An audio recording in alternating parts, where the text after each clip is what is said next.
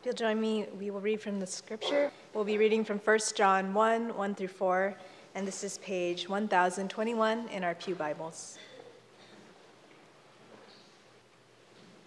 That which was from the beginning, which we have heard, which we have seen with our eyes, which we looked upon and have touched with our hands, concerning the word of life. The life was made manifest, and we have seen it and testify to it and proclaim to you the eternal life, which was with the Father and was made manifest to us. That which we have seen and heard we proclaim also to you, so that you too may have fellowship with us.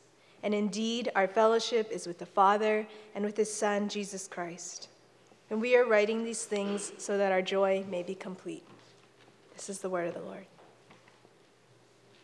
Good morning. We recently wrapped up a sermon series in Haggai a couple of weeks ago, and that was a very, very rich study for me personally, and I think it actually leads into this next series in 1 John pretty well.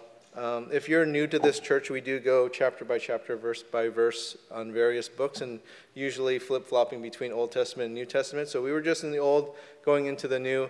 And the reason why we do this is based out of 2 Timothy chapter 3, starting in verse 16. It reads, "All Scripture is breathed out by God and profitable for teaching, for reproof, for correction, and for training in righteousness, that the man of God may be complete, equipped for every good work." And so we do this, and hopefully at some point in time we will be able to do Genesis to Revelation. We're not quite there yet. I don't even think we're halfway, but we'll be working on it. The prophet Haggai had a lot to share with us, and I just want to briefly go back to that and tie that into our new sermon series here in 1 John. And so what did Haggai have to share with us? In the book of Haggai, there is this phrase there that occurs there several times, and it says, "Consider our ways," or "consider your ways." To think about them, to ponder them, to reflect upon how we are living, to prioritize the worship of God.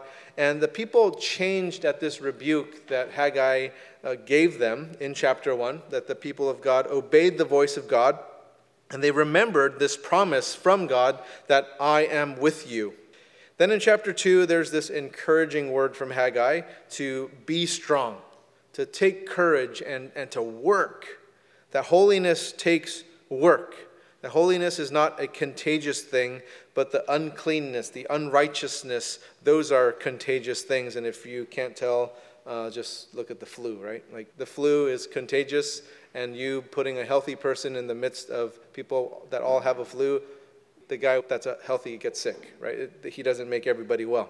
So if you need to re-listen to any of those messages, they're all online. Then there's this reminder that God is in control, that God keeps his word, that God keeps his promises. And so this is the backdrop of Haggai. And so with that in mind, let's head into 1 John with that rebuke, that encouragement, that reminder from Haggai. Because in 1 John, we'll be getting into some really meaty theological content that hopefully is going to help us grow spiritually in our understanding and just help us spiritually grow.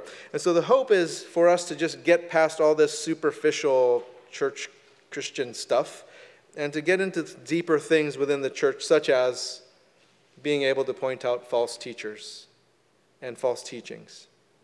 Because this is what John's doing in this letter.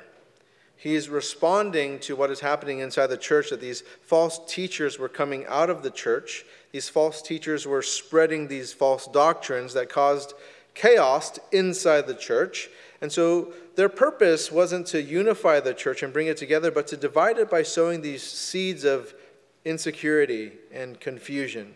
Take a look at chapter 2, verses 18 and 19 of 1 John. It reads, "Children, it is the last hour. And as you have heard that Antichrist is coming, so now many Antichrists have come. Therefore we know that it is the last hour. They went out from us, but they were not of us. For if they had been of us, they would have continued with us. But they went out, that it might become plain that they all are not of us." See, John is not writing about people who are just going from church to church. John is actually writing about people who left the true church of Christ entirely, who left these churches that taught the knowledge of God that is based on the foundation of faith in Jesus Christ, that these false teachers were sharing a false Christianity, And so one of the questions for us to address is, how do we know the difference between a true Christianity and a false Christianity? How do we even know this? There are a few telltale signs. False Christianity wants to offer a faith that doesn't involve tears. It offers a faith without demands. It offers a faith without holiness. False Christianity rejects pain. It fears suffering. Now, does any of this sound familiar in our world today? Because this type of thinking is very prominent amongst the church. Because our culture is so anti-discomfort. I don't know if that's even a word, so I don't. But it is anti-suffering. It is anti-pain. It is anti-tears. And it's not that Christians are sadistic or that we enjoy these things. It's just that we are realists, that we deal with reality. We deal with truth. Because how many of us can honestly put our hands up and say we've never experienced pain? We've never experienced suffering. We've never experienced tears. That is just not a reality. The facts of life are that we deal with pain. We deal with suffering. And the main concern of the letter, as we read this, is you'll notice that it's pastoral in nature. That John is looking to address the realities of the church, the truths of the church. He's not looking to pacify it. He's not looking to ignore what's happening. He's looking to protect it, to encourage the readers of this letter. Now, encourage with what? A lot of things, but I'm just going to point out three. You look at verse 4 in 1 John chapter 1, and it reads this: "And we are writing these things so that our joy may be complete." So the letter is to produce joy. Take a look at 1 John chapter 2, verse 1. "My little children, I am writing these things to you so that you may not sin." So it's encouragement to produce joy. It's encouragement to produce holiness, because sin is not okay. Sin separates us from God. And then look at the but here. It says, "But if anyone does sin, we have an advocate with the Father, Jesus Christ the righteous." So this encouragement towards joy, towards holiness, and then towards the assurance of faith in Christ. Take a look at 1 John chapter 5, verse 13. "I write these things to you who believe in the name of the Son of God, that you may know that you have eternal life."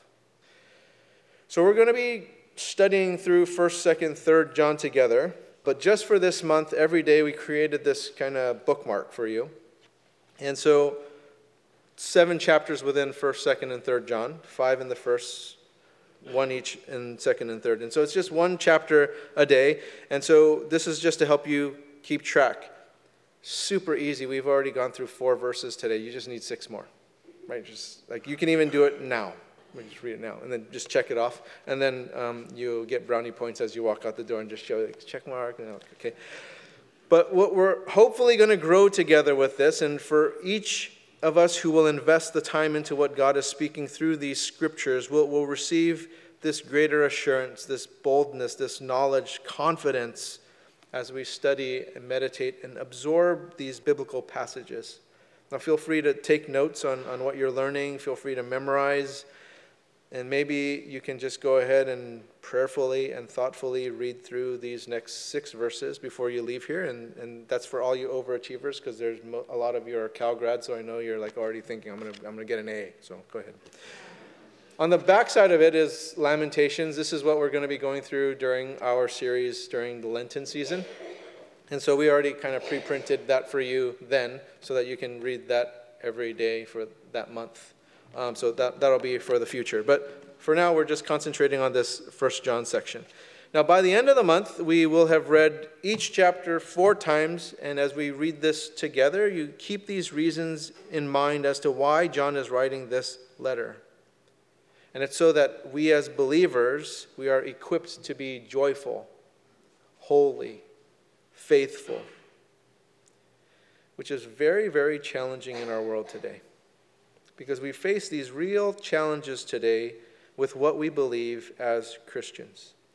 And if you don't think that we do, all you need to do is after the service is walk down to the lake 2 blocks and then declare what the Bible really teaches and see what happens. Right? Say something like this: I believe that Jesus Christ is the way, truth, and the life, and no one gets to the Father but by him. And see what people say. You'll more than likely encounter some pushback. And the more accepted answer would be something like this, that everybody has their own way, and you need to respect everybody's way. And we all get to God somehow, which I actually agree with. We all do. It's just how you meet him. But we all meet our Creator. No matter what road you take, we'll meet our Creator. It's just what happens afterwards. But what the Bible teaches is that Jesus is the only way to have things turn out good. And there's a lot in the Bible that people really like, but there's also a lot that people do not like. And what John is encouraging us is that even in the middle of all the dislikes and the opposition, stay joyful, remain holy, stay faithful. And 1 John speaks with this certainty about Christian theology when others want us to accept more of an ambiguous way of spirituality, when others are attempting to pull us from our faith in Jesus, to have us compromise that joy, that holiness, that faithfulness. We need to look to books like 1 John to give us this objective certainty of truth. Now, how in the world can we have this type of certainty? Well, this is what John is pointing to. He's saying, I was an eyewitness of Jesus. I'm not a mythological figure. I wrote this letter. And Jesus was not either, because I was there in person as a direct disciple of Jesus to witness everything in the life of Jesus during those 3 years of ministry. And that I saw Jesus with my own eyes. I heard him with my own ears. And I'm not reporting from another source. That I myself, John, was there with Jesus. And I'm pointing out this objective truth that I, John, firsthand have with Jesus. And I'm reporting this. The subjective part of it is whether we believe these objective truths. But knowing whether we are truly in Christ is what is subjective. And hopefully this time of study in 1 John will grow us stronger in this faith in Christ. And hopefully through our study of John, we'll also be able to spot false teaching and spot false teachers. Because just because people say they believe in Jesus does not mean that they are obedient or loyal to Jesus. Because even the demons believe. All of them. They know better. They just aren't obedient. They just aren't loyal. So we need to discern a counterfeit faith in Jesus because it's dangerous and it leads others to this false sense of spiritual security. Now, what does God say? What does the Bible say? And 1 John will give us a true sense of spiritual confidence. How? Well, as we study these things together through these 3 letters, we'll pick up what true belief is. John is going to lay out for us theologically to tell us what true obedience is. John is going to lay out for us how we're going to live or how we are to live. He's going to lay out for us what true love is. He's love, to love. He's going to lay that all out there. And he's going to lay out for us what life looks like for those who are truly in Jesus Christ. So what we believe theologically, how we live, and how we love. All going to be addressed in this book. Who's this John guy anyway? Well, John is the Apostle John, the same John who wrote the Gospel of John, who wrote the book of Revelation and 1st, 2nd, 3rd John. 1 John is thought to have been written in 80 AD. And after Jesus' death, John sets up shop in Ephesus because all the Jews are scattered in the 60s because of brotherly love and all this kind of stuff. No, I'm kidding. Persecution, right? Boom, they're gone. And so John writes this in Ephesus as an elderly gentleman. And he doesn't address a specific church like the Apostle Paul does, but this is a generic letter to the church. And as you read it, you're going to notice this loving, fatherly tone about it because he addresses the people of the church as children or beloved. And so John is estimated to have lived between 100 and 109 years old, which is amazing. My neighbor across the street is turning 100 in September. It's crazy. He doesn't remember who I am, though.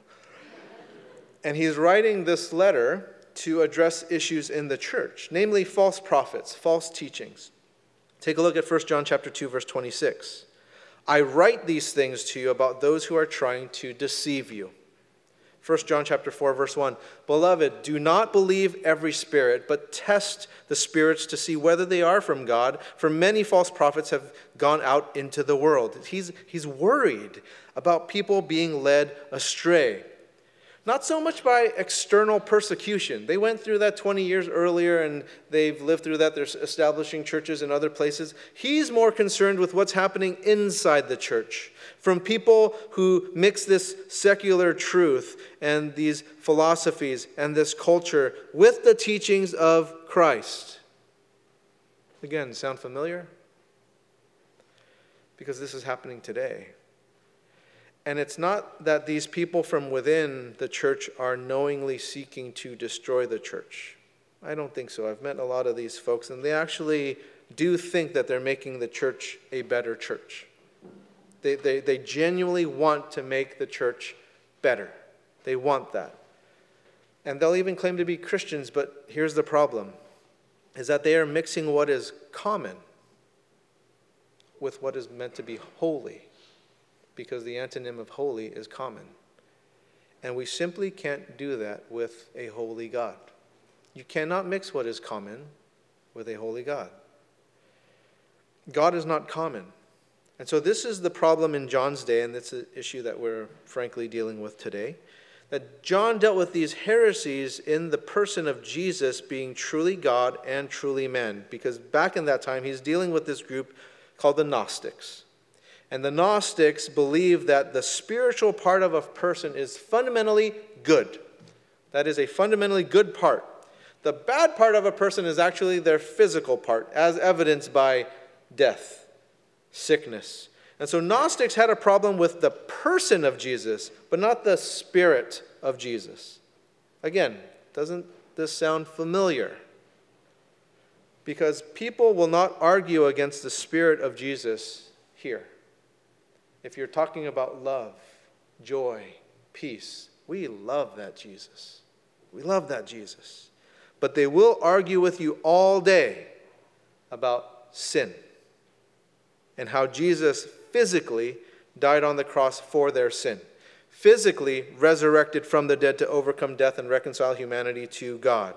People will argue with you about that day and night, as they did in John's day, about the incarnation of Christ. But the majority of people will not argue about the spiritual things, about orphan care.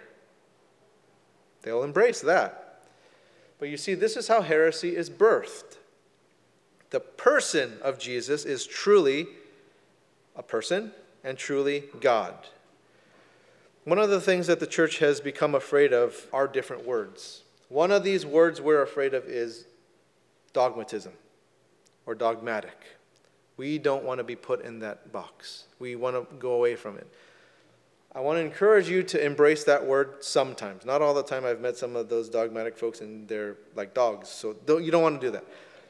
But there are instances where, yeah, I stand for this. Because if you stand for everything, you stand for nothing. And so John is not afraid to share some of these more dogmatic teachings. Why?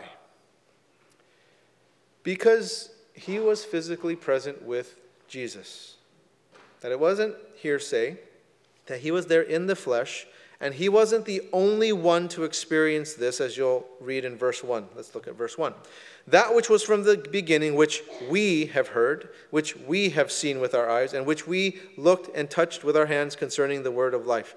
See, John did deal with those Gnostics personally and directly, and he doesn't write, I heard, I touched.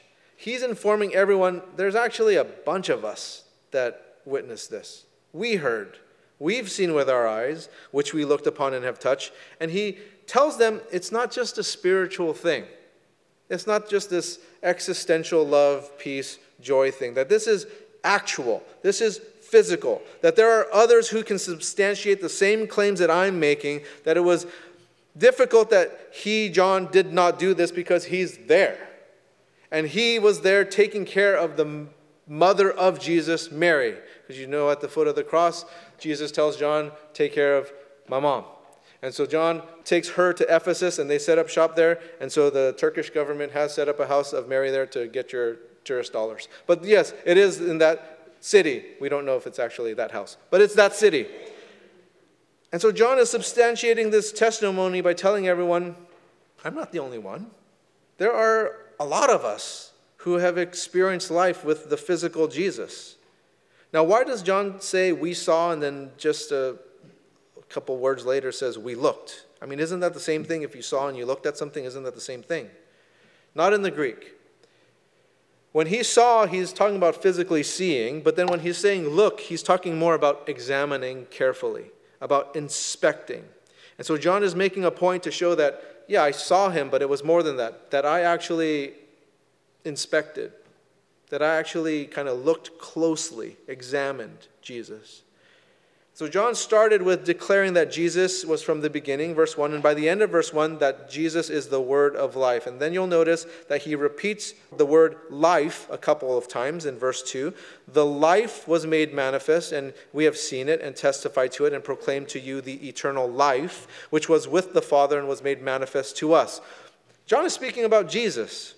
That Jesus is the message, and just like in the prologue of the Gospel of John, which let's take a look at it. Gospel of John, chapter 1, starting in verse 1. In the beginning was the Word was with God, and the Word was God. He was in the beginning with God. All things were made through him, and without him was not anything made that was made. In him was life, and the life was the light of men. Both the Gospel of John and 1 John, both indicating the existence of Jesus prior to his incarnation, pointing to the Jesus as the Son, co-equal, co-eternal with the Father and the Spirit. That the word of life preceded the manifestation of Jesus, and that this is not just a theory, that this is the actual Jesus who is indeed God. Why is any of this even important anyway? Because then people can't just chalk up Jesus and Christianity as some existential religion that it's just a spiritual thing. Because then people are going to be forced to come to terms with the physical Jesus who declared and proclaimed himself to be God. Now, people take issue with God, and the common argument is God's not tangible. I can't see him. I can't touch him. I can't hear him. And John is challenging that thought and saying, I did. We did. What are you talking about? And if people are honest with their thoughts, this physical Jesus, this Word who became flesh, you need to come to terms with that.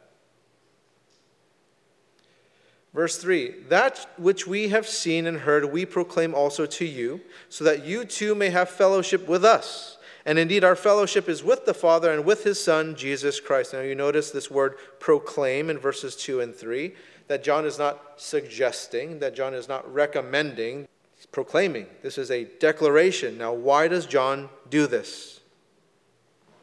So that you too may have fellowship with us. So that you do not go the way of the Gnostics. So that you do not go the way of the commoner.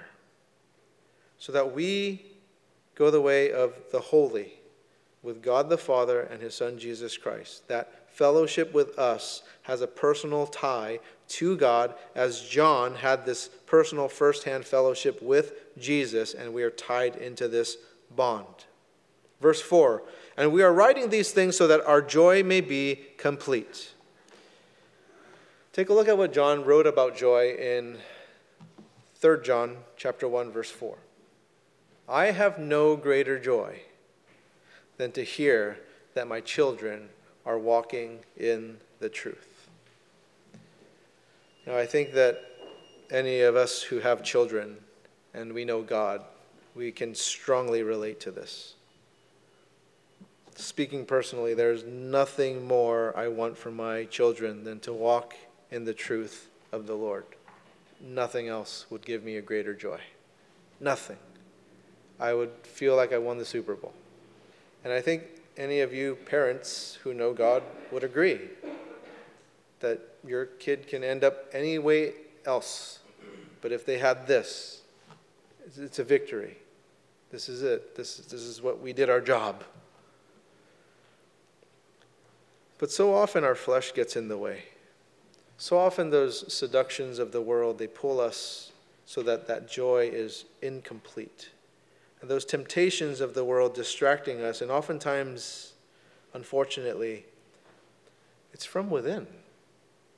It's from within the church that people are pulling others away and dividing the church and saying, like, what about this idea that is not holy? What about this idea that the scriptures say is simply sin? And we start just planting these things from inside saying, we know better now. It's hundreds of years later. We should be more this, more that. When the Bible clearly states to us, that's a sin. That separates you from God. Don't do that, do this. And yet we still continue to compromise, and most of the time it's from within.